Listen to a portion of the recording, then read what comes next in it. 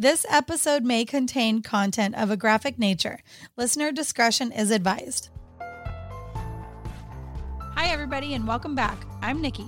And I'm Mariah. Thanks for joining us on another episode of Body to Burial. Welcome back, everybody. It's August, and here is this month's episode. This is one of those occupations that we have been chasing hard because I feel like it's an obvious one that we always think of when we think of crime cases. We have a 911 dispatcher joining us. What also makes him particularly interesting to me is he is a fellow podcaster as well. He is the host of Music City 911, which is a fantastic podcast. He plays real 911 calls and walks you through the call itself as to why they're asking particular questions, the natures of the calls, why they're responding one way or the other, and kind of walks you through the thought process and protocols of being a dispatcher as you're listening to the calls. It's amazing. I'm delighted to have Brandon join us. Excited. Are you ready? I've been dying for this one. Yes. And he has the most amazing voice. So get ready to just be transported into that perfect podcast experience. I have definitely listened to the podcast and I highly recommend it. So go at it real quick before you join us all the way on this journey. Music City 911.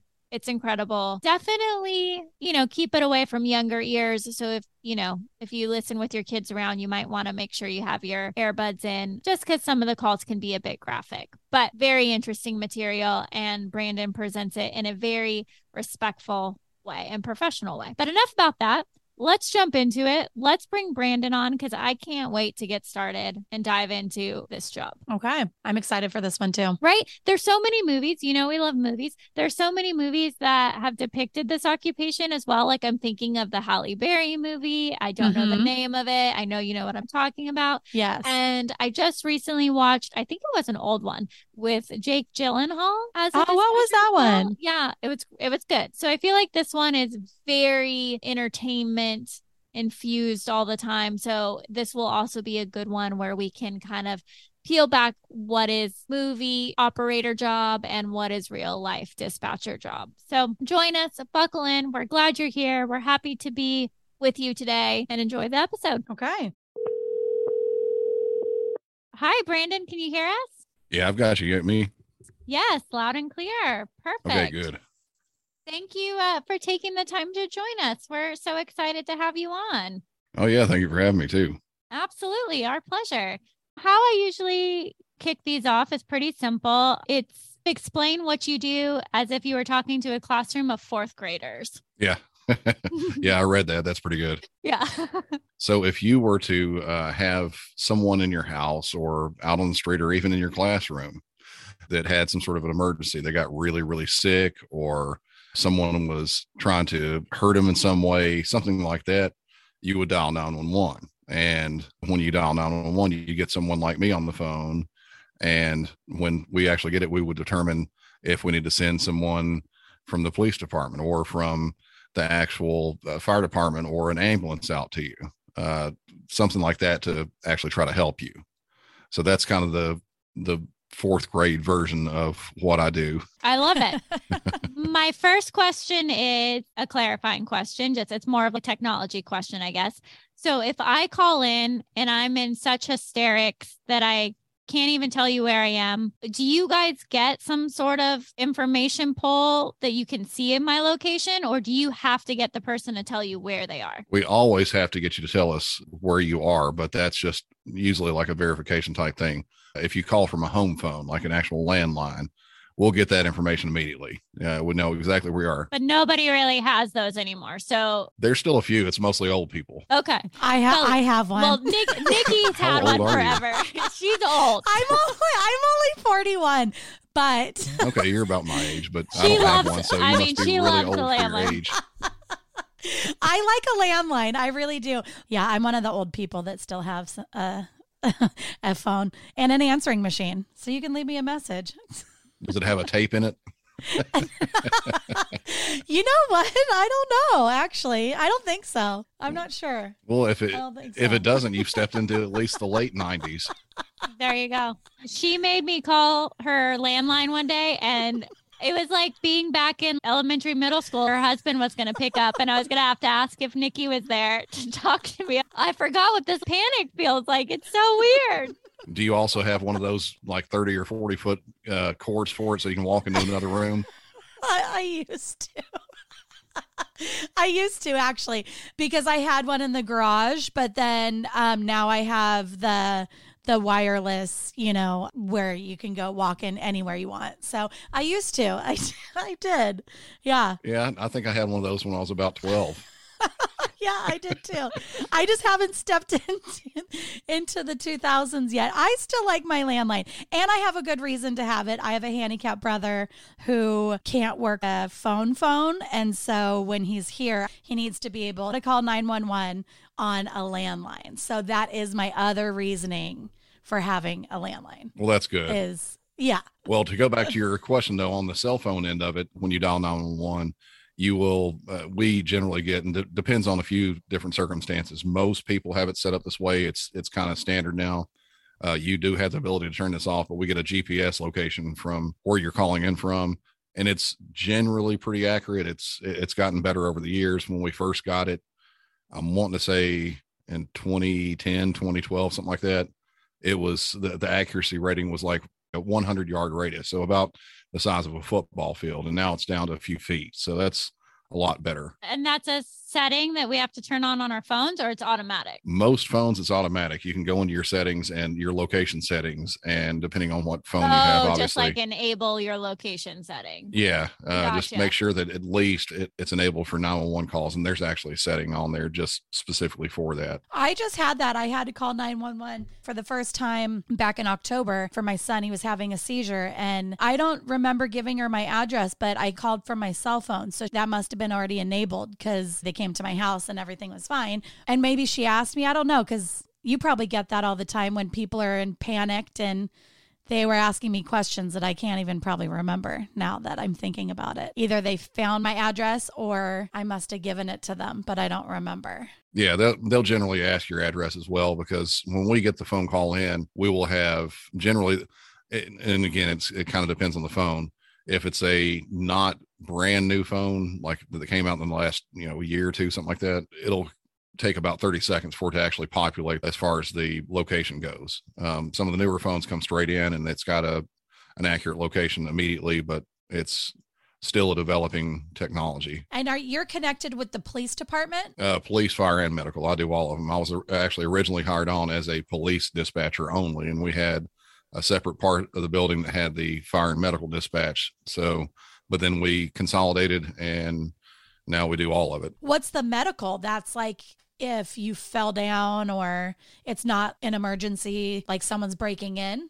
Yeah, I mean, anything. If you're having a heart attack or having a baby, or you found someone that's not conscious, not breathing, any type of medical thing that they would need an ambulance for, they would call and still get through to us. Oh, okay. So when a call comes in, are there standard questions that you have to ask every single time? It's call dependent. And it's also different from agency to agency as well. We did for the medical and fire side there for a while. We had a kind of a set standard of questions we had to ask, and a lot of them didn't make too much sense. We've kind of backtracked a little bit from that. We've still got a series of questions that we can ask. We don't necessarily have to ask every single one of them, but things that are very basic. Are they conscious? Are they breathing? Are they alert? Things like that we ask every call, as far as on a medical side. Now on the police side, it again kind of depends on the actual call that comes in. If you're calling about someone who stole some, like say you're calling from a gas station and somebody ran out with beer yesterday,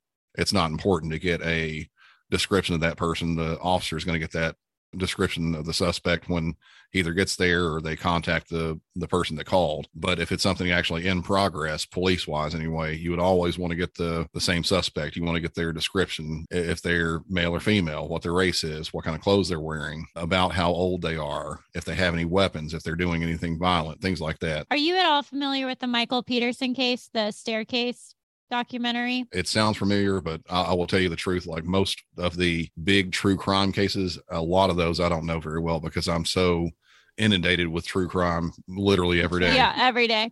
Yeah, I was just curious about that one because basically his wife fell down a flight of stairs in their home, and there's speculation that he hit her with something or pushed her or something or whatever.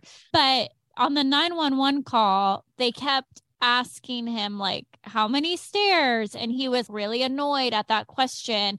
And so I was kind of like, why are they asking him that? What does it matter how many stairs she fell down? And I was wondering, was that question possibly asked just to keep the person talking, and maybe you just have no context of that because it was just, a decision that dispatcher made? But I was wondering if there is any sort of, I don't know what you would call it, but protocol comes to mind of like when someone's panicked and on the phone that you just try to keep talking to them to try to keep information or focus their attention.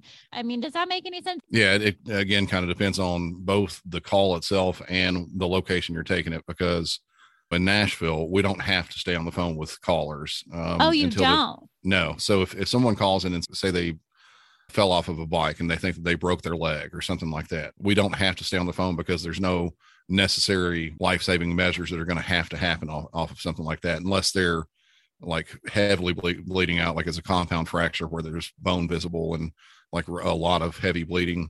There's no reason for us to stay on the phone because there's nothing else for us to do other than talk to them. And for something like this, but as I said, it depends on the location. Where he was at, I'm not sure where that is, but if he was at, a smaller town, some of those places, they say if you were on the phone with a medical, you stay on the phone with them, period, until the ambulance gets there. So that could be it. And I do know that there's kind of a distinction between what would be considered a short fall and a long fall. And sometimes we even go past that for an extreme fall. So that may be what they're trying to classify the extent of the injuries from the amount of steps that this person had. Okay, that makes more sense. When you guys have calls that are just ridiculous calls, like they didn't get their chicken nuggets or something crazy like that, what do you do with those? Can you just hang up on those type of calls, or how does that work? We don't just hang up. I mean, yeah. as much as sometimes we would like to, no, we don't just hang up. We generally go through a normal thing. Most people will think that they have to deal with the person right there that's right in front of them, and that's their only point of contact with the business. And that's just not the case. You talk to a manager, and if for some reason you don't feel satisfied with the manager, you can talk with the owner of the franchise, or maybe even go up further than that and just keep on going until you get something that you like. But most of the time, they'll give you your money back or give you another order of chicken nuggets or whatever, if you just handle it the correct way. Yeah, because that's what that's got to take up time for real emergencies of people calling for things like that. That would be hard to just say, okay, bye. You just get your chicken nuggets and then hang up on them or something. Yeah, I'll have to send you guys a call about something just like that was absolutely amazing. It was a woman who had a incorrect hamburger or something like that. People actually call 911 about this sort of stuff? Yes, once a week at least I will get a call like that, and that's just me. We have oh my goodness, how many people we've got? It's well over 100 people that work in my center right now. So if I'm getting one of those every week, imagine how many times people call about that. It's very frequent. That's insane. That always just blows my mind when I see that on the news. I'm thinking, oh my gosh, how crazy and how annoying for dispatchers that have to listen to that and not be able to just say, that's not a real problem. Yeah. Yeah, exactly. It's beyond ridiculous sometimes. Yeah. And what happens if, say, there's like I don't know, I'm in California and they had in San Bernardino, they had it was a shooting of this at a social services place. And what happens if there's something like that and there's hundreds of people calling all at the same time? Are there always a line open? Does that not happen if there's like a big thing that happens and everyone's calling? Yeah, people, they kind of think that there's this unlimited amount of resources when it comes to something like that. Like for us in Nashville, I would have to think, but I think we have somewhere around 70 or 80 actual lines dedicated for 911. And we might only have 15 or 20 people, sometimes way less than that on the phones answering. So there's going to be delay. That's just how it is. And something I've talked about, and I actually talked about it on my last episode as well, is that most governments, they don't have the budget to actually have enough people in to handle a huge emergency. Most times they make it to where they have enough people to barely manage the amount of normal call volume that they have. I would love it if I could go to work and sit there for hours on end and barely take a call because, you know, we're waiting for this huge call, like an active shooter or a tornado or something like that, that's going to really, really bog down the system. And we actually have enough to handle that. And that's, you know, as a tax-paying citizen, I would want that as well, you know, but it's pretty easy for a government to say, I'm sorry, we had a big incident coming through and that's what backed everything up. And that's really easy to say. But if you have a grandmother that, and I've used this example a lot too, if you have a grandmother that got her house broken into and got stabbed in the back and she was trying to call 911 and there was a 5 or 6 minute delay and she died while she was waiting because she couldn't get through, that's a horrible thing, no matter what it is. I mean, if there's a tornado that came through or not. Yeah, I didn't even think about that there would be, like, the grandma wouldn't be able to call because it would be that much of a delay. That's crazy. Yeah. And it's something that happens. I mean, anytime you see some sort of a big, huge thing, I mean, it doesn't even really have to be that big or huge. If you go on an interstate and there's a car that rolls over, like it flips, and everybody on the interstate is going to call about that. We'll get 100+ calls. Or if there's a car on fire, imagine that it's on the side of the road and it catches on fire. Almost every single person that's going to drive by that believes that they're the first person to see that and first person to report it. And they will call, and we'll get call after call until the fire engine actually gets on the scene of something like that. We're going to continue to get calls on it. So we might get a couple hundred calls about a car on fire. Oh my gosh, that's crazy. I didn't even think about that. Yeah. And that you have to tell them, like, yeah, we already know they're on their way. Yeah. Yeah. That's generally, if we've got the information, we know exactly where it is. There's no one else in danger. There's nothing additional to add into it. I'll just tell them, yes, we got a call about that. And, you know, just kind of, I won't necessarily straight hang up with them, but I'll be very, very brief with them because I know that there's calls behind them waiting, and mixed in those calls could be that grandmother. On a case like, say it's the grandma that someone breaks in and she calls you, there's no delay. It's just a normal day. And how quickly is someone getting to her from when she first calls you? Is that like 10 minutes? It depends on where the police are. For us in Nashville, and for most places, for a real emergency call like that, the average response time, I think it's somewhere around 7 to 8 minutes. It really depends on where they're driving from. So, and a lot of people think that they just dispatch them straight from the station. They don't. They're as backed up as we are. We're going call to call, and they're doing the same thing. So they could be, you know, if like our precincts in Nashville are pretty big, and if they're on the other side of the precinct and there's no one else available, they may have to drive 15-20 minutes to get there, even with their lights and sirens on. That's a long time. Yeah. And if you think about something else, that this happens a lot. I worked midnights for 3 years. I've been dispatching for 23 years, but on the 3 years I was on midnight shift, imagine, if you can, you're at home alone, no one else is there with you, and someone breaks in your house. You hear the window smash, you hear stuff start getting thrown around downstairs, and you have no idea what this person is doing, if they're violent or not, or if they're just a drug addict looking for money or what. But then you hear someone start walking up the steps, and while you're there in your room, hiding under a bed or in a closet or whatever like that, you don't know this person is going to try to do something to you violent, try to shoot you, stab you, rape you, anything like that. Any of that could happen. And police could be 10, 15, 20 minutes away. And a lot of people that call in like that, they don't have any way to defend themselves, whether it's I hate to bring anything like this into it, like a gun, a knife, a bat, anything defensive like that. They might not have it anywhere close by, and they're relying solely on the police to get there on time before something like that happens to them. Oh, that is so scary. I would be freaking out. Even just you talking about it is stressful. In that 15 minutes, say that scenario happens, are you still on the phone with them the whole time that this is all happening until the police get there? Yes. Okay. Yeah. On something like that, we stay on the phone until the actual police get there, or they determine there's no longer a threat there. You know, if they're hiding under the bed, we can talk to them. And if they feel comfortable with us, they can talk as well. But, we want to get updates, on top of that. If you hear something new, if you see something, if you see what the person looks like, or if you see them run out the door or anything like that, that we can update the officers on, to try to help catch the suspect and stop the crime. And most people don't really know how many houses get broke into. One of the things I've said to many people, I don't know if either one of you have kids, but if you have kids and if they ride the bus, generally, especially when they're young, you'd walk out and watch them get on the bus and make sure that nobody tried to kidnap them or anything like that. In Nashville, in a 3-month period, we had 2 attempted kidnappings. Neither were for children, and they were both just attempted. They didn't actually make a kidnapping.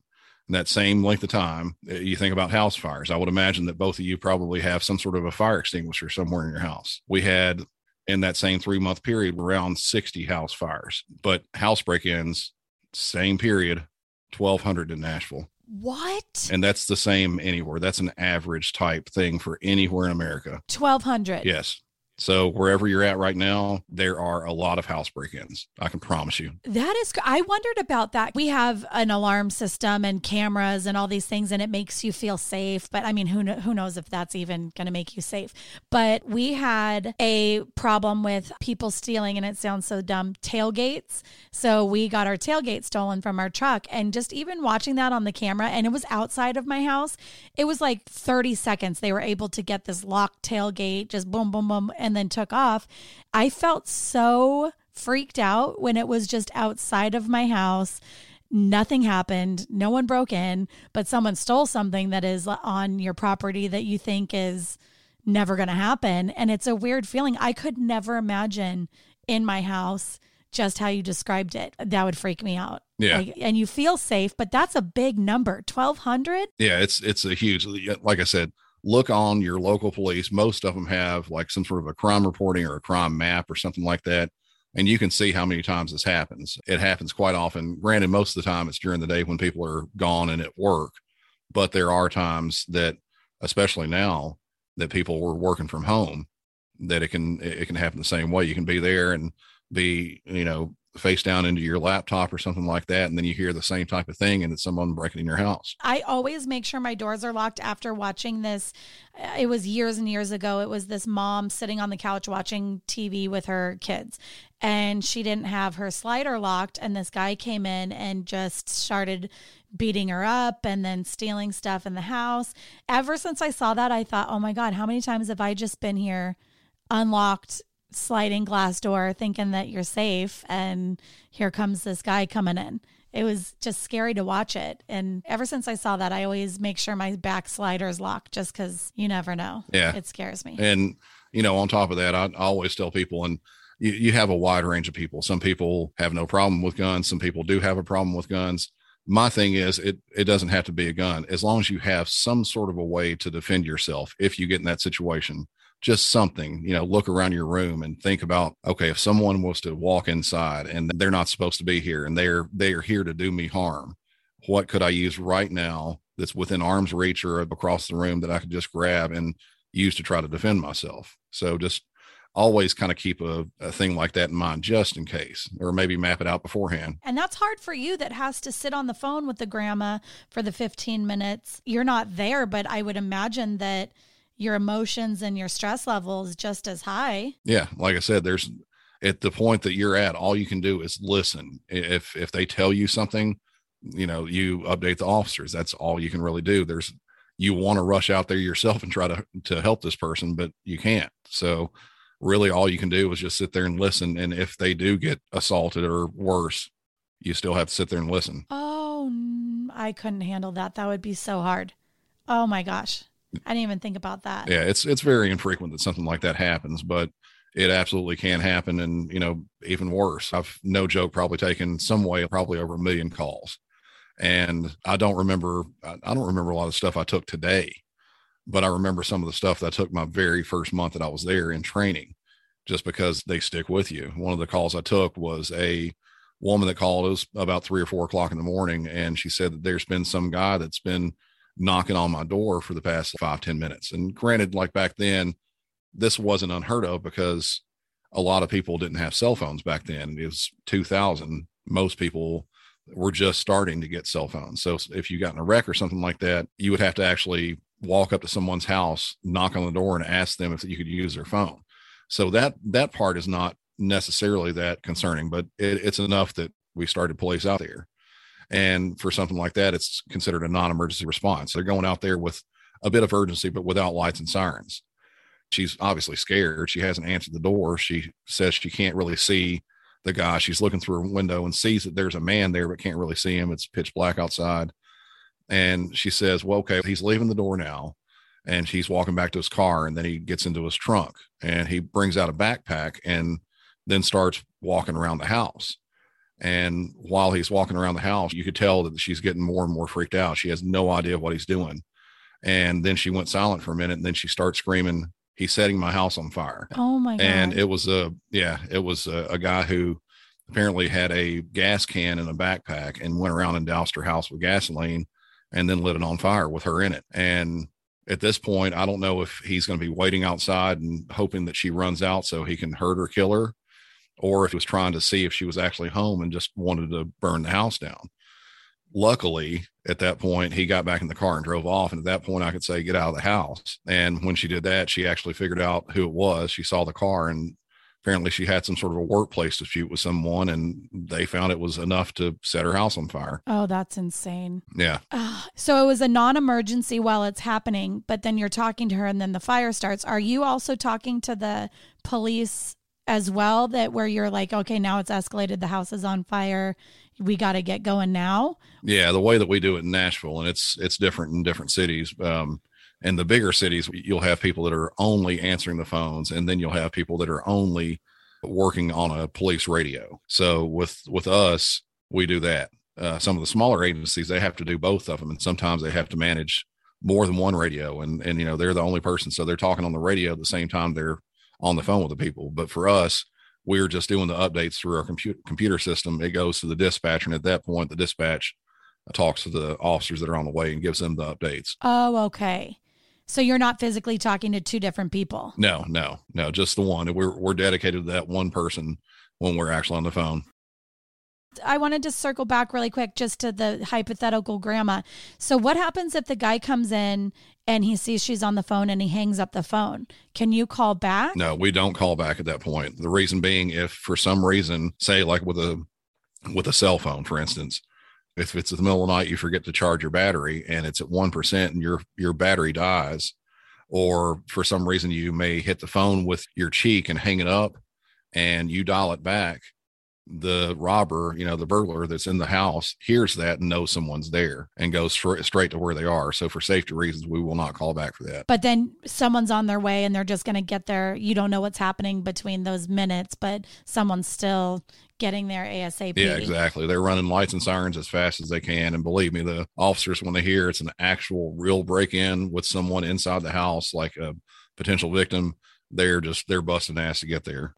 When it's something like that, like someone's holding someone hostage, are you the one that's doing the talking and the negotiating, or it leaves you at that point, at some point, and goes to a hostage negotiator? Yeah, it just really kind of depends on the circumstance. If the hostage taker calls in by themselves and they start making demands, we're on the phone with them until either the situation is resolved or police say, go ahead and just hang up, we're going to call them back, that type thing. Same kind of tactics will work with a person that's potentially suicidal or something like that. You have to have a certain level of negotiation skills to keep them calm and keep them, just talking. That's the biggest thing. You want to keep them talking, keep them occupied. I didn't even think about that either. If someone's suicidal too, your day has to be the most wild experience. Every day has to be something different. Yeah, I mean, I'll just try to think about today. Like, we had some of the most notable calls, and these are a very, very few calls that we had. We had a multiple car accident on the interstate where a car rolled off the side of the interstate and went into a big tree line there. And they ended up having to get a, what they call a boom truck with a big wire essentially to pull them out. That was one of the calls we took. Earlier on in the morning, we had a call from someone who said that there was a fully naked woman that was walking around the neighborhood and waving her arms in the air. And then a few minutes later, we got a call saying that same woman had broke into a house and stole a hammer for some reason. And she was probably on drugs and or having mental problems, not really sure. But then we had a woman who was reported to be beaten and robbed, apparently happened on a Metro bus. But once we got out there, it turned out that it was not a robbery at all. It was a simple assault. And When police got there, the victim actually saw police and ran off. So she didn't want anything to do with whatever was happening. And that's like 3 calls out of probably, I don't know, 200 that I touched today. What? Yeah. 200? Yeah, one way or another. Do you ever have a slow day? Like, what's a slow day? Slow day would be like the weekends, during day shift anyway. During the day shift on weekends, it's not usually that busy. If you're working, Really? yeah, if you're working midnight shift, you don't get that many calls, but the calls that you get are usually pretty serious. They're those break-ins, and they're the drunken fights or people with real medical emergencies. How come during the day on the weekends? I would think that would be like a hot time. No, if you think about it, for Nashville anyway, and most cities in general, you'll have the main people that live inside the city, and then you'll have the people that come in to work from the suburbs. So Nashville, the actual city population, I think right now is somewhere between 650 and 700,000 people. But during the day, there's anywhere from 1.2 to 1.5 million people in the city. But on the weekends, those people aren't coming into work. So there's not a huge level of traffic that's going on. There's not the wrecks that happen. Granted, yes, at night when people go out and stuff like that, and they have too much to drink and get into fights and things like that, that is a little bit different. But, and that does usually happen mainly on the weekends. In Nashville, it's every night because we're, party town. Yeah. I'd say like almost like Vegas. Yeah. There's probably always something going on. Yeah, there's always something like that going on. If something like that happens 10 times in the night, which it easily does that and more, that's only 10 calls. So that's not that many calls. Yeah, compared to your 200. Yeah. I just can't believe there's that many calls that you have in one day. That's just your today. Yeah. Yeah. Now, some days are a little bit slower. Some days, some people will get on a radio and not have too much going on. Some days people will be on the phones and the same thing. It's really weird sometimes. Like we'll have a huge rainstorm that comes through and hardly anybody gets in a wreck. And then the next day it's sunny outside, and I guess people are mesmerized by the amount of brightness, and then everybody gets in a wreck. Oh my God. Were you on my drive to work last week? Because that was exactly what happened. It took me almost 2 hours to get to work, and I'm in California with all these rainstorms, and during the rain was the best time to drive because everyone was driving like a normal human. It was the next day, and it was crash after crash after crash. And I told my friend at work, I'm like, I think everybody's just looking at the snow on the mountains and I don't know what their problem was, but it was wreck after wreck, and for probably 2 days. And it was the sunniest days we've ever had. It was so weird. Yeah. Yeah. It's some days if it's raining, like the second the drops start falling, people will wreck all over the place. I want to circle back to the chicken nugget sort of thing. When you get calls like that, do you not giggle? Is it hard to not giggle and tell your friend that you're sitting next to, like, oh, got a chicken nugget call today? Or can you not do that? Is it hard to not have a reaction? We don't have a sense of humor that we're aware of at the dispatch. You can't laugh on the phone at someone like that. I mean, after the call's over with, if you have enough time between calls, yeah, you may discuss it with your fellow dispatcher. But for the most part, we're so back to back that usually we're not even able to talk about it until either after shift or if we get a break later on. Because I work in a hair salon, and sometimes crazy things happen. So maybe it makes sense because while it's happening, we just give each other the eyeballs, like, what is going on? And then after they leave, we can just laugh and giggle and talk about what happened. Yeah. So maybe it's the same.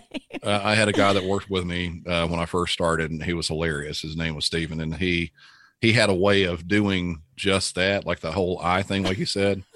But what he would do is essentially repeat the craziness that they said on the phone. Like he would be sitting there, and he would be just as straight faced as anyone. And then he'd whip his chair around and look directly at you straight face and say, okay, ma'am. So what you're saying is a goat just raped your cat. And, and then just turn around like nothing was happening at all. So yeah, there are instances like that. Great. Yeah. Yeah, that's great. I like that. I would need that throughout my day. Yeah, and that happens pretty often. I'd probably say once or twice a day, I'll talk to somebody that has some mental health issues that'll say something crazy. That just prompted me another thought. There was a guy who said there was a man chasing him with a weight disc, like you would put on a heavy bar at a gym or something like that, and was trying to attack him with it, and it wasn't actually happening at all. Yeah, you talk to him, and you get the police out there and let them handle it once they get there, and you process it depending on if it's I would say like a frequent flyer type thing. If it's someone who calls in 3 times a day with the exact same thing, you're not going to process the call quite the same. If someone calls in the first time saying that their neighbor is shooting lasers through their windows, which we get people that say that all the time, Yeah, they Oh, the first time it happens, we'll go out and investigate it as if it's a real thing, and then the police will do their own assessment and try to figure out if they are mentally stable or not. And if they keep calling about it over and over again, I won't say necessarily it's the boy that cried wolf, but they won't take it quite as seriously because we always have other actual real emergencies to handle. yeah, you must be talking about my friend's neighbor. The neighbor would call 911 like constantly on them, saying that their cameras had x-ray vision. Yeah. And it was going through the the stucco, and they were watching her and the whole thing. And I just, it still blows my mind that there's a lot of people in every state like this. Yeah.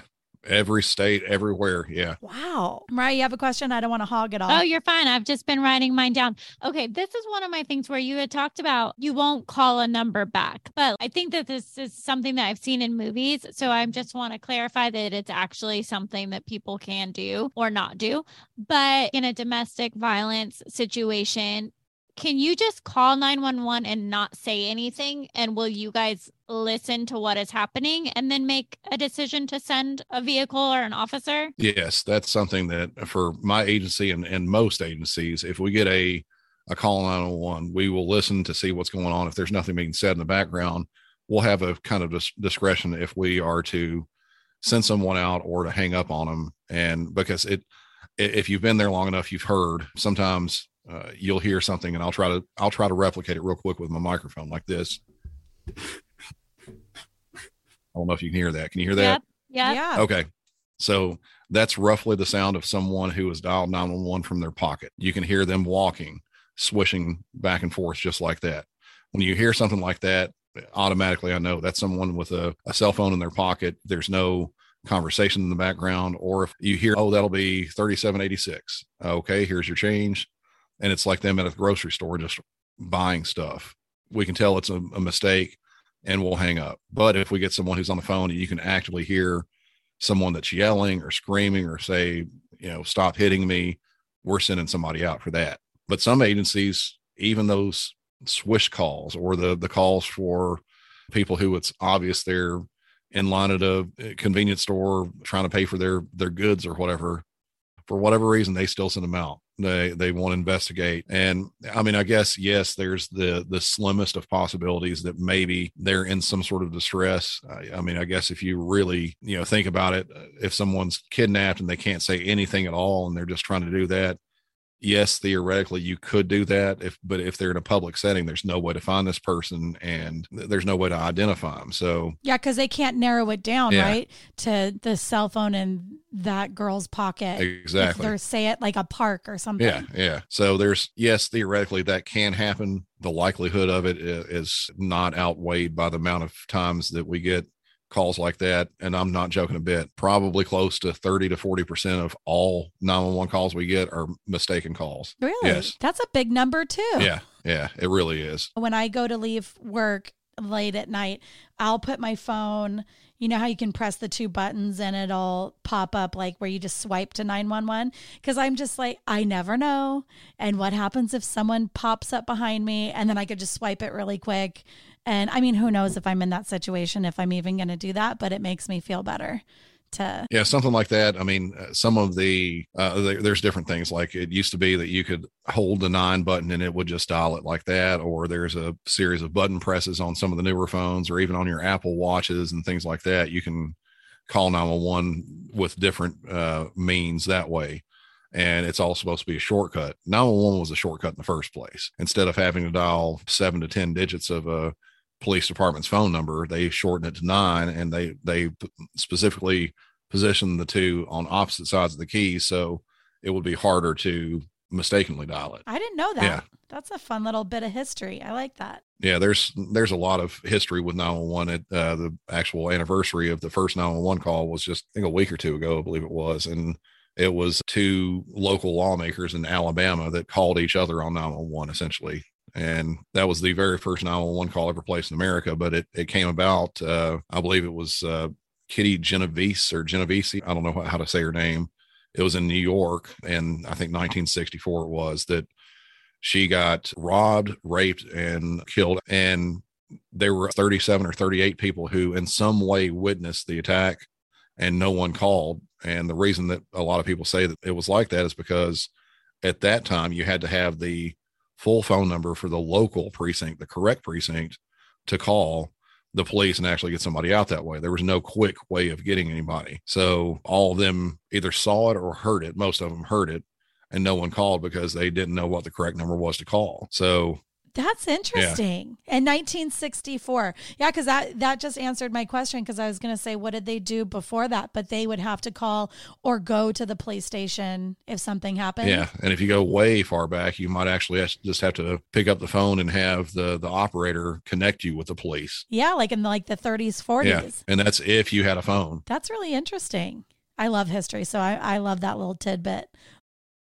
That's awesome. So this kind of goes in with my quiet calls. What about kids calling? Do you get kids that call often? All the time. Seriously, all the time. And is it more for prank calls, or they're actually calling because of real reasons? No, the calls that we mostly get from kids are a parent who gives a kid a phone to play with, and somehow they dial 911. And especially like with disconnected cell phones, most people don't know that if you have like an old cell phone laying around somewhere in your house, that it's not connected to any network, it can still dial 911. They can? I didn't know that. Yeah. Wow. Really? Yeah. And this is going back to the whole old person with the home phone.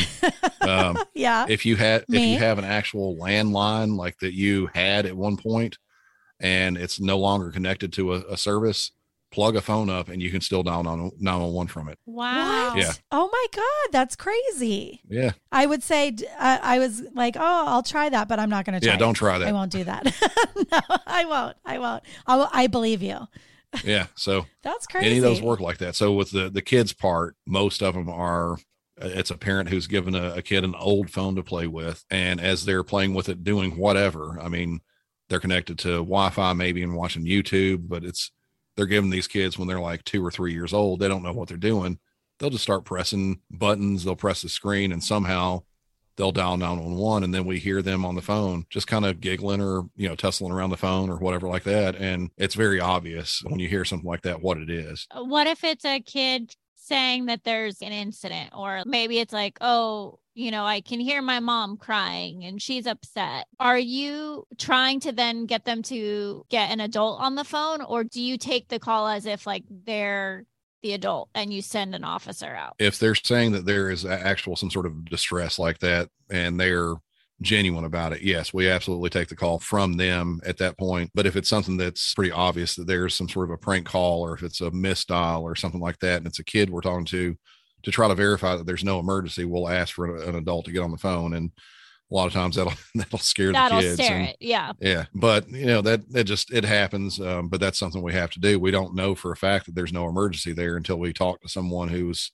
an actual adult. So we'll talk to them like that. But if there's something going on that's a domestic situation involving their parents, or like a medical call, something like that, we'll take all the information from the person that's calling.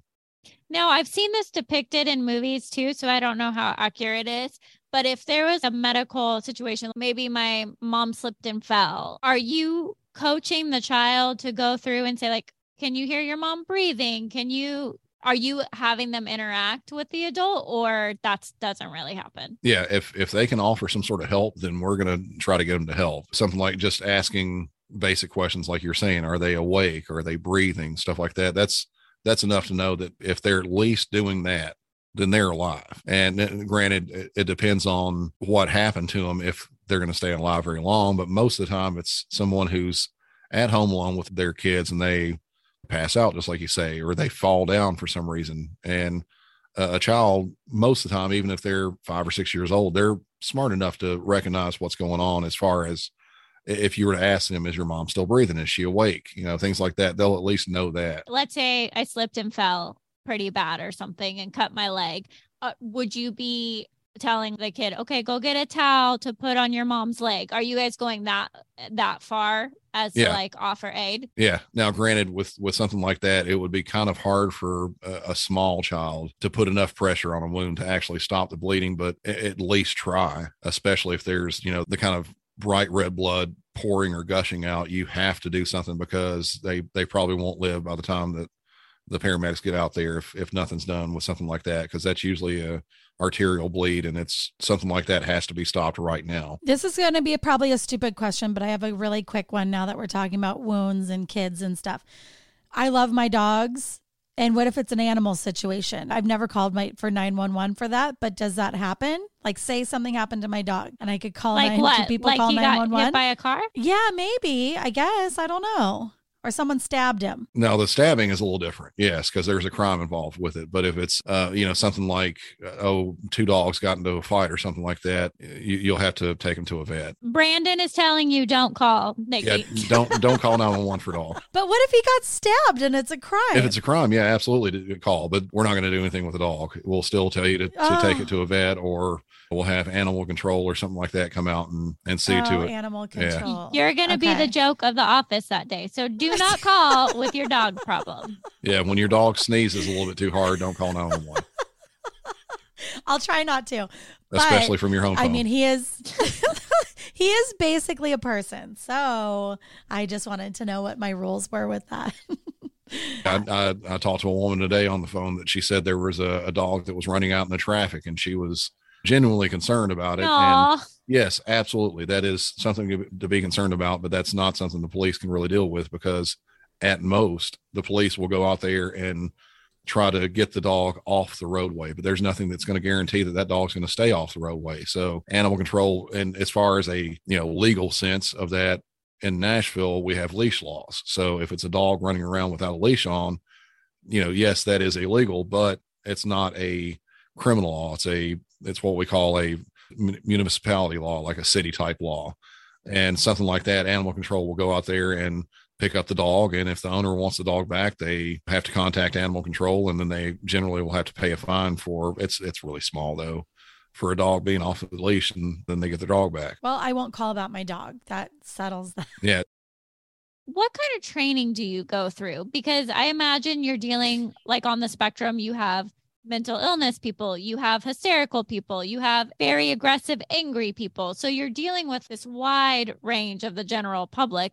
What is the process of training that you receive to become a dispatcher? Generally, you'll start out in class. Like, as soon as you start working there, you'll start off in class, and you'll have several weeks of training to learn really, really basic stuff, like how to code a call and how to use the computer systems, how to use the phone system, how to use our medical protocols, things like that. I think it was a 5 or 6 week class. And then after that, you actually get assigned a trainer that you stay with for a month, and you do a rotating shift. So you get a little piece of each one of the shifts. And if you make it past all of that stuff, you're released on your own to take phone calls. And then a little ways later, you will get a couple weeks of radio training. That way you can actually talk on the radio with the police and everything. And then you start another 3-month rotation, just like the first time. I'll tell you, most people think that the phone calls are really hard. And yeah, granted that some of them are really difficult to listen to, all that kind of stuff. It is way, way harder on the radio than it is on the phones. Just because you're on the phones, you're dedicated to that one person. That's the only person you're talking to.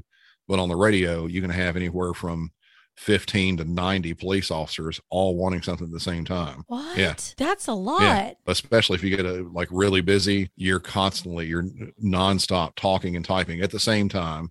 And sometimes you're making callbacks to try to find out where someone is. So you've got your headset on and then an actual telephone on your other ear, and you're listening to the police officers talking, and you're talking to the person you're trying to locate where they're at, and you're still typing and talking at the same time. So yeah, it's a big time multitask type thing. Do you get a lot of people that think they can handle the job and then they quit pretty quickly? Yes, it's a constant revolving door of employees that come in. I think in the time that I've been there, no joke, I've seen at least 1,000 people come and go. But what do you think the main reason is that? Is it the emotional aspect? Is it the multitasking? There's a lot of different reasons.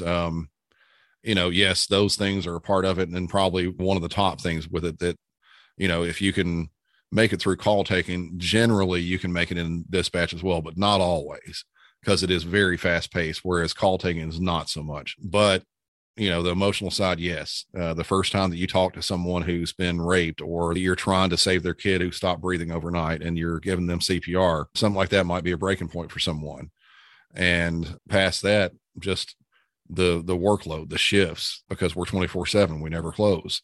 So someone's going to have to be working Christmas morning when your kids are at home opening up their presents. There's always someone there. So some people don't like that. Some people want to have a normal 9 to 5 type job.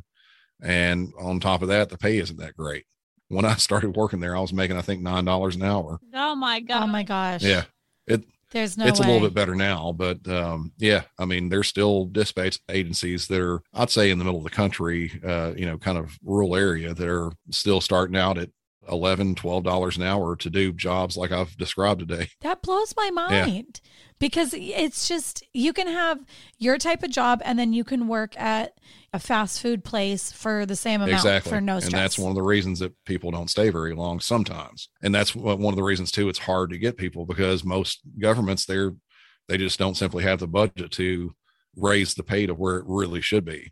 Most people don't think about a 911 dispatcher in general because we are never seen. A lot of times you see us walking down the street, and I mean, granted, yes, I do wear a uniform, but someone looks at me and they don't really know what it is. And, you don't even think about a 911 dispatcher at all until you need it. Well, I will say, the woman who talked to me with my son, I even told her, I'm like, you are the most calming person ever. Your voice is very just, the same tone, and it never went up, and it kept me pretty calm. And you have a great voice too, where I can see when people call you that you probably do the same thing. You keep them at ease and it doesn't heighten the situation. Absolutely. It's kind of case dependent. Obviously, if you have someone that's needing to be calmed down like that, yes, you have to do different tactics to get them to do that. And sometimes it doesn't work. Nothing will work. They'll be so hysterical that it's not going to work, period. But you got to try everything. And there's other times where you have to raise your voice. You have to command the call.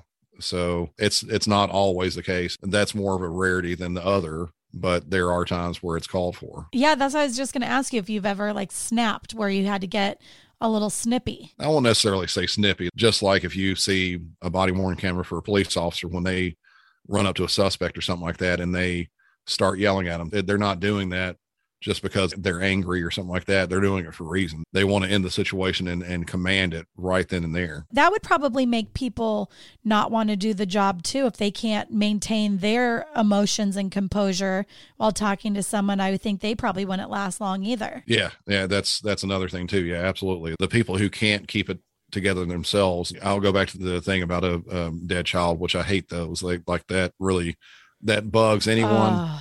But the first time that you get something like that, most people get overly emotional with something like that. You'll have an emotion. It's a correct emotion for anyone else. A normal person, that's the correct thing. The biggest thing is, after you hear that, if you can sit back down and, log on the phone. And sometimes if you've been there for a long time, you take calls and it's just like that. And the phone's still ringing and you go straight from one right to the next. I was going to ask you if you can take a minute to collect yourself and just take a breath, but you have to just move to the next. Well, if you have a really genuine bad call like that, we talk to the supervisor and say, hey, I need to get up for a second and calm myself, or, something like that. But sometimes, like I've given this example too multiple times, the difference between someone who is suicidal and someone who's actually going to commit suicide, there's a big difference. And I've been on the phone with a few people that killed themselves while they were on the phone with me. The people who do that, they call in and they generally say, I'm going to kill myself. I'm at this address. You can find me at this place. And sometimes they'll say, oh, tell my husband or boyfriend or kids or whatever like that, I'm sorry. And then they set the phone down, and then you might hear a gunshot or something like that. And I took one of those just like that. It was a woman who shot herself in the head, and she said, I'd tell my husband I'm sorry. And then I heard the gunshot. For me, I knew, because I've dealt with those. I've been told about these, and I have been through it numerous times before. There's nothing I can do to change her mind. She's going to do it. So at that point, it was, as soon as the police got there, I just hung up the phone and I took the next call immediately. It was very normal. I won't say very normal. It was something that I'm very used to, and I know what goes through the mind of someone like that. They're going to do it, and no matter what you say or try to do, they're going to. Why do they call you? Is it because they just want someone to talk to, or is it because they're wanting someone to come and remove their body before their loved one finds them. Yeah, generally they don't want to have someone come and walk in like a brother, sister, or kid or something like that, walk in and find them. Another one I took was a guy who called in and said the same type of thing. I'm going to kill myself. I'm at this address. You can find me at the bottom of the pool.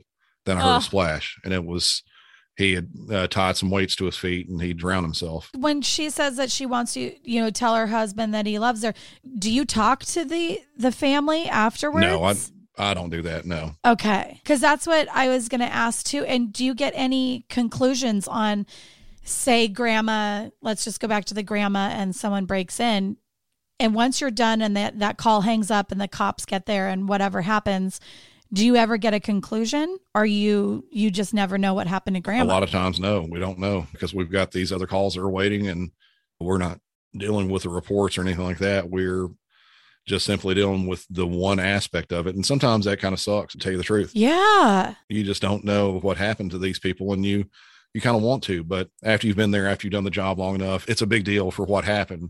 But as a dispatcher, it's not that big of a deal for you, because you've done your portion of the job. You're finished with it. That would drive me insane. I like conclusions. I need to have an ending to a movie. I need to know what's going to happen. I couldn't handle that part. That would drive me nuts. I took, I was telling someone else about this. I can't remember what it was that I was telling, but anyway, the last call of the day I took on this one day was the guy that called in and said his brother is suicidal. He is stoned on something. He has a sword, and he's going to stab himself in the chest with it. He's holding it against his chest right now. I stayed on the phone until the police got there. And as soon as they did, I hung up the phone, logged off, and walked out the door. What? I have no idea what happened to him. That's crazy. Can you even find out if you wanted to? It depends on the call, but most of them, if it's a kind of a general call like that, we can look later on to see if there's a disposition that came with it, but those are very vague. It'll indicate that there's a report made, or someone was arrested, or something like that, something very basic. They won't give details, though. Has there ever been one that has just stuck with you, where you just needed to know and you couldn't find out? Or maybe in the beginning when you first started? Yeah, when I first started. I've told this story a few times as well, about a woman who called, and she had just been raped by a person. Someone had broke in, taped her up, and held her at knife point. And then, and I hate saying it like this, luckily her credit cards were stolen, and they were able to track him down from that. And they got him, I think, probably within a half hour. He immediately went to an ATM and started trying to withdraw money, and the police caught him there where it was going on. So that was a kind of a lucky thing where I actually got a little bit of closure on it, I guess. That was the first one of those I took. And like I said before, you want to run out there and help this person. I mean, this was a woman in college. She was roughly my age. I mean, I was 20 when I started. So at most might have been a year or two older, a year or two younger. So she was roughly my age. And I was like, okay, I want to go and help this person. Should I go and talk to her? And my trainer was like, no, you've done your portion. That's it. The police and anybody else, that's their job now. That's hard. I have the type of personality that I feel like every call I would just be taking it in and taking it in and taking it in. Isn't that hard to just not? No. Or you're so used to it just now? Really used to it. And I've said before, there's a certain point that you realize that your normal self that you once was, it's not there anymore. And I know it. I know exactly when it happened with me. We still had the fire department dispatch in the different part of the center that I work in. I actually had a woman call in, and she says, I've just walked in and I found my dad dead, and he's laying on the couch and he's not breathing. And at that point, I'm just a police dispatcher. I don't help with medical at all. So I transfer them up to the fire department's dispatch so they can get an ambulance started. And generally with something like that, we would stay on the phone. We would mute the phone on our end and let the fire department ask their questions. And as they're asking their questions, we stay silent and just kind of listen to see if we can pick up anything. If there's something, if this was a dead body, obviously we have to go on it to the police department. So we're going to send somebody out, but we want to stay on the phone and listen for any indicators if there's something else, like if there's a weapon nearby, or if there were signs of forced entry or anything like that. If it sounds like it's medical, that's going to be simply just a dead person. And they do still go emergency to that, but it's handled a little bit differently. The whole time they're asking their questions while this woman is crying her eyes out, and you could barely tell what she's saying. She's crying so hard. I've got the phone muted and I'm eating pretzels. Oh my. Yeah. Like not until after that call, Yeah. after that call was over with, I was like, okay, that was kind of screwed up. And I've reached that point. But you have so many of those that, yeah, I guess you would get to that. Yeah. point. That was pretty early on. I mean, I think I might've been there for maybe a year or two, if that. But if you're there just for 2 years and if you get 200 calls a day, that's quite a lot of stuff happening in your 2 years as opposed to my 2 years at the hair salon. Yeah. Yeah. That's a tough job. You should really get paid a ton of money. Yes. Please tell that to my government. Please. Yes. Yes. Right? Yeah. This kind of goes back to if my spouse committed suicide and they had called you guys. Are the 911 calls like public record? If I found out that he had called 911 before he harmed himself, can I request to listen to that call, or how does that work? You can, and there are a few things that go along with it. Each state has a different law, and even some jurisdictions, they'll have separate rules that go along with it. But for me locally here, if we were to try to get a 911 call, it would have to be approved by whoever the person over the case is. So if it's like a police case, they'd have to go through our person there. They would initially go through our agency requesting it, but the actual approval will come from whatever agency it's from. So if it's a police call or fire call, the person that actually does the approvals, they would have to review that and see if it's able to be released. If there's a confidential medical type thing, a lot of times they won't do it because of different laws. If it's an ongoing case that has actually some possible prosecution things that might sway one way or another with the call itself, they might not release that. But in general, yes, you're using a public service when you call. So that is public record. What about if, okay, I'm still on the spouse like train of thought. What if I wanted to talk to you specifically? You took the phone call. I want to hear from you what my husband said. Would that ever happen or no? Generally not. And I'm kind of glad about that in some ways. Once the police get out there, they're going to have counselors, are going to have a chaplain, they're going to have somebody like that to try to talk to you and get you through it. My piece of it is very small. Everybody has a small but important piece in things like this, whether it's the police officer goes out there, it's the chaplain that responds afterwards, or the person that's following the records of it afterwards. After everything's said and done, every piece is very important, no matter how big or small it is. They're all important, but my piece in that is pretty small, and I've never really had that happen. There have been some things that have happened. One of my coworkers got to meet someone who she helped birth their baby on the side of the interstate one time. There's another where a wife had to do CPR on her husband, and he actually made it back, and they got to meet. So stuff like that does happen. It's just really, really rare. Okay. Because, yeah, I feel like, I don't know why this one is sticking in my brain, but it's like if my husband hurt himself and you were the last person to talk to him, I would want to talk to you. Like, I would stalk you until I found you. Like, I don't know why, but I would feel like I would need that. I would need that closure to be like, you were the last person that spoke to him. What did he say to you? I would want to know. But you actually might not, though. That's just the thing. Most people think, oh, I want to know everything. I want to know everything. Really, you don't. Say that he did shoot himself. Like, you want to see where it happened and all that kind of stuff. You don't really want to see it because you're going to see your husband in some way that you've never seen him before in your life. And that's going to stick with you. But I guess on the flip side of that, how do you resolve yourself from responsibility? Because that person was like, please tell my wife that I love them. And you're not going to do that. How do you not feel guilty about that? Or do you feel guilty? No, I don't. Truth be told, and this may sound a little bit harsh, I wasn't the one that put them in that situation. That's fair. I didn't walk them towards the gun. I didn't make them pick up the gun, and I didn't make them pull the trigger. Yeah. It was the things that happened in their life made it to where they wanted to do that. And like I said, when you have someone who's dead set on absolutely doing it, there's no way to talk them out of it. Now, on the flip side of it, you have the people who call in and say, oh, I'm feeling suicidal. I feel like I might want to hurt myself. Yeah, they may be feeling that. They're not going to do it, though. They're wanting help. Those people you can talk down. You can talk to them until the police or an ambulance get out to them, or somebody who has made like a superficial cut to their wrist or something like that, where it's to cry for help. They're wanting help. The other people, they don't want help. They know what they're going to do. That's so sad. How did you get into this? How did you decide that this is what you wanted to do? That story is actually pretty funny. I was 18 or 19. I was working at a tuxedo and costume shop and had a trip booked to Scotland. and it was for New Year's Eve 2000. And I had tickets bought, and it was going to be like a big time. And days before I was supposed to go, my boss said, "I'm sorry, we had somebody quit. I'm going to have to cancel your days off." And I was like, "No, I'm not doing that." I thought about it for about 5 minutes, and I was like, "No, I'm sorry. If you have to fire me, fire me. I'm not going to miss an opportunity to go on this kind of trip to stay here and rent tuxedos to people." So Yeah. anyway, I did that. And then when I came back, I started kind of looking for jobs, and I talked to my dad, who he was actually a deputy sheriff, but in Nashville, they work a little differently. They do mostly civil stuff, and they deal with all the jails in Nashville. So he was a jail guard, and he said, "Well, I've got a friend of mine who works in recruiting, and they need 911 dispatchers." And he says, "Well, I think you might have the kind of right temperament for the job." And I said, "All right, well, I'll give it a shot." And most of the time, it's like a really, really long process. They were really needing people bad back then.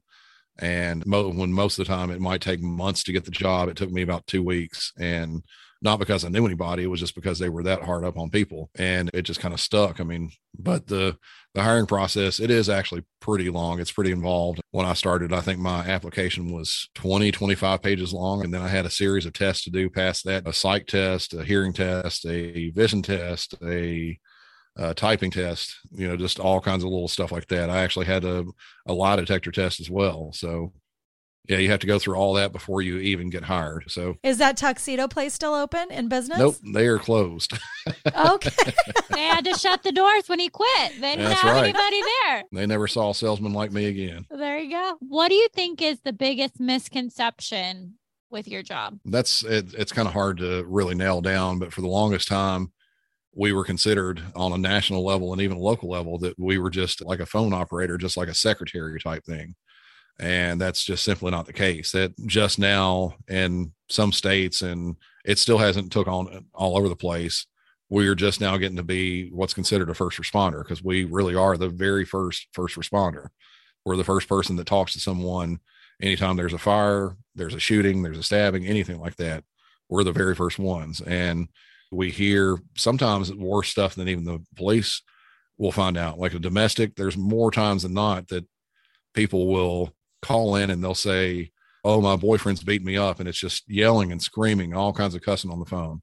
And then the police get out there, it's calmed down, and they're like, "No, nothing's happened." And granted, they're lying, but they're not experiencing what we did on the phone. So a lot of people will just kind of have that notion in their head that we're just a glorified secretary, and that's just not the case. That's crazy that you weren't considered a first responder. Yeah, for a long time. That's another thing that's blowing my mind. Yeah, ours just changed last year, actually, believe it or not. You keep blowing my mind with all your facts. Oh, I could talk for hours about it, believe me. Right? Do you ever have to go to court for anything? Oh, I had that question. I'm glad you asked that. I've never had to go to court for anything at work, but the way that we do it generally, it's specifically to verify that the call is authentic. We have a quality assurance person who handles all the recordings for detectives and lawyers and things like that.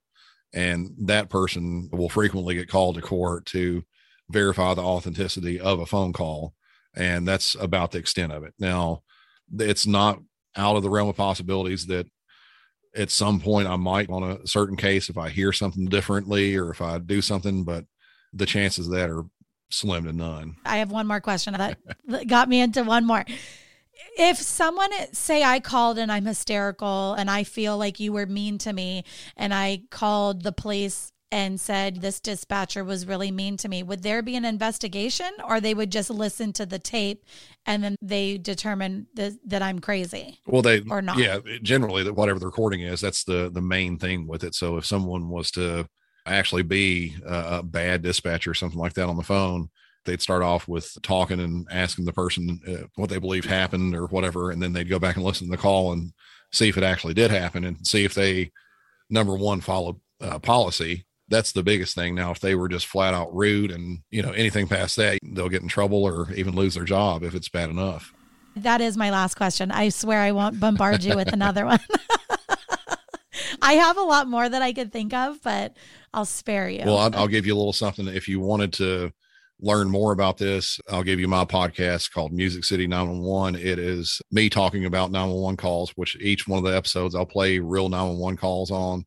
I'll break them down, what happened in the call, what happened afterwards, if there is that information. And the real 911 call aspect of it, most people will get really shocked at that. I've played a wide range of calls, just about anything you can think of. Some from here in Nashville, most of them from other places. My last episode I did was a nearly 30-hour standoff with someone who had shot 2 people and then ended up shooting his partner there in the house and then himself. Oh my gosh. And that's just barely touching what actually went on during that call. There were numerous 911 calls associated with it and a lot more details. Well, I just started following you as we're talking. So I'm going to start listening to you to and from my work. Yeah. Because this is fascinating. Get ready for That's her great. to email you a lot of questions. Yeah, absolutely do that. I'm always up for that. So yeah, I might. I'll contain myself, but if it's something that I really can't handle, I might have to. We might have to put a bet, like an over under, like how many days until she sends me a statement saying, "Oh my God." Yeah, exactly. We obviously kept you way over what I told I you we know. would, so I'm so sorry. Yeah, But that's fine. Yeah. I appreciate you answering our questions. Well, thank you. Thank you for talking to us. Oh yeah, no problem at all. I had a lot of fun. This is good. It was a pleasure. Yeah, thank you. All right, cool. Well, it's good talking with y'all. Good to meet you, and thank you for everything, Brandon. Yeah, no problem. Thanks again.